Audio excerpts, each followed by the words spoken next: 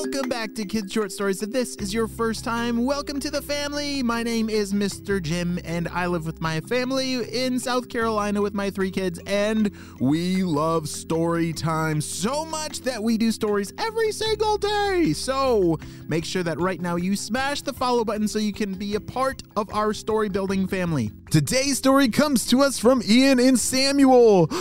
Are you guys ready for a crazy story about the Sockosaurus? Me too, let's go!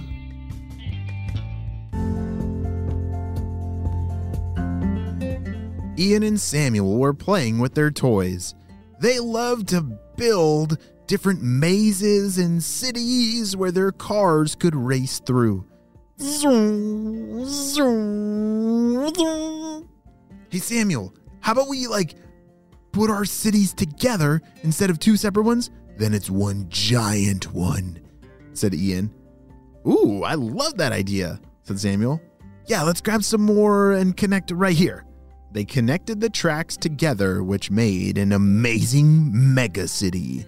What do you think would be more awesome? If I shrunk you down to the size where you could drive around Hot Wheels cars on the tracks? Or would you rather be turned into a Hot Wheels car and zoom around on the tracks? I think I would rather be, I don't know, I think I might want to turn into a real Hot Wheels car. That would be so cool. Ian, Samuel, shouted one of their parents. I need your help down here folding all this clothes. Come on. All right, I'll race you down, said Samuel. Ian and Samuel raced down the stairs and stood in front of a ginormous pile of clean laundry. Wow, that's a big one, said Ian. Have you ever seen a humongous pile of laundry? It can take a long time to fold, but unfortunately it doesn't magically just get folded. Somebody has to do it. And sometimes the biggest help that you could be is folding laundry. As Ian and Samuel grabbed some t-shirts and started to fold them and grabbed some shorts and socks and folded those as well, they started to plan their next adventure after they were done with this chore. All right, do you want to keep building or do you want to go outside and play? Asked Samuel. Let's go outside, said Ian. I kind of want to do an adventure, find something amazing. Maybe we can go searching for some kind of creature or an alien. Samuel laughed. Ian loved looking for that kind of stuff. All right, sure. They were just finishing up folding everything, and there were all these big piles of the different folded stuff, like a pile of folded t-shirts and a pile of folded socks. And all right, I'm going to put all the socks away, shouted Ian as he grabbed them all in a big pile. He used his shirt as a wheelbarrow as he filled the top of his shirt with a whole bunch of socks, and he carried them all the way up the stairs to their room. Samuel was close behind with a big pile of t-shirts. They had no idea of the adventure they were about to step into. All right, after we put these things away, let's go outside and what the... Ah! Shouted Ian. All the socks went flying everywhere. What's wrong? Said Samuel. There's a monster in my sock drawer, look! Samuel laughed and rolled his eyes. There's no such thing as a... What the... Pretty soon, there were folded socks everywhere, and that nice folded pile of t-shirts was now a disaster laying on the ground. Did you see that thing? Said Ian. Yes, I did. It was Was it pink? Said Samuel. They were now less afraid and more curious and confused of what in the world they saw. It was this small, fluffy creature that was moving around inside their sock drawer.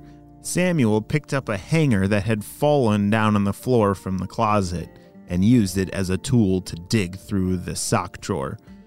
All right, who's in there? As he was poking it around, he heard a sound. Arr! Hey, stop doing that. Ian and Samuel couldn't believe it. There was a real talking pink monster in their sock drawer. Have you ever seen a pink monster in their sock drawer? Holy smokes. It sounds like the Sockosaurus. Dun, dun, dun. Samuel was able to move all the stuff to the side and was able to expose this pink, fluffy monster. "Hey, who are you and why are you in our sock drawer?" said Ian. "I am the Sockosaurus, of course, and I guess you caught me. I eat socks." "You eat our socks?" said Samuel. "Yes, they're very tasty, and so I've been living here for a while, and I guess you didn't know. I promise I'm not going to hurt you. I just love to eat socks." "Is that why we have all those missing pairs of socks?" said Ian. They remembered when they were folding all that laundry downstairs that there were a bunch of socks that they couldn't find the matches for, and it didn't make any sense until now. "So you mean you just sneakily eat our socks without us knowing?" said Ian. "Well, that's the plan, but I guess now you know. That's what I do. I'm the Sockosaurus. I eat socks."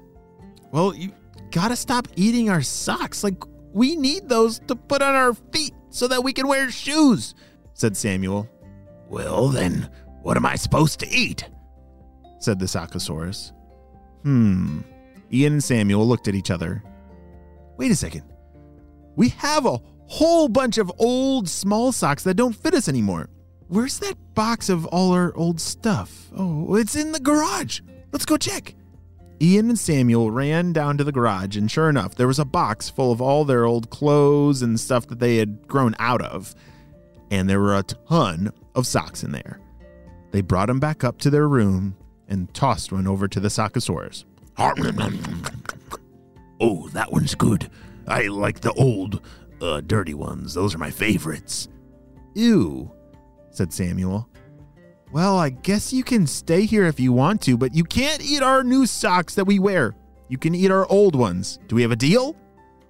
"Oh, absolutely. I will take that deal," said the Sockosaurus. And that is the story of how Ian and Samuel found a friendly monster in their sock drawer, who I guess is going to be hanging around for a little while, eating all their old socks. The end.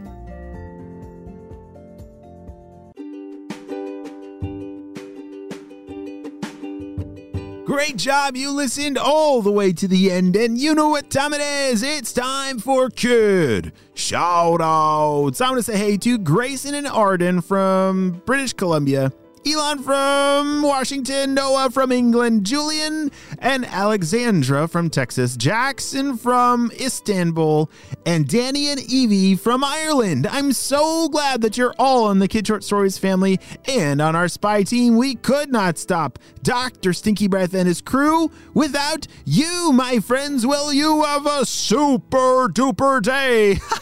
And I will see you next time. Bye.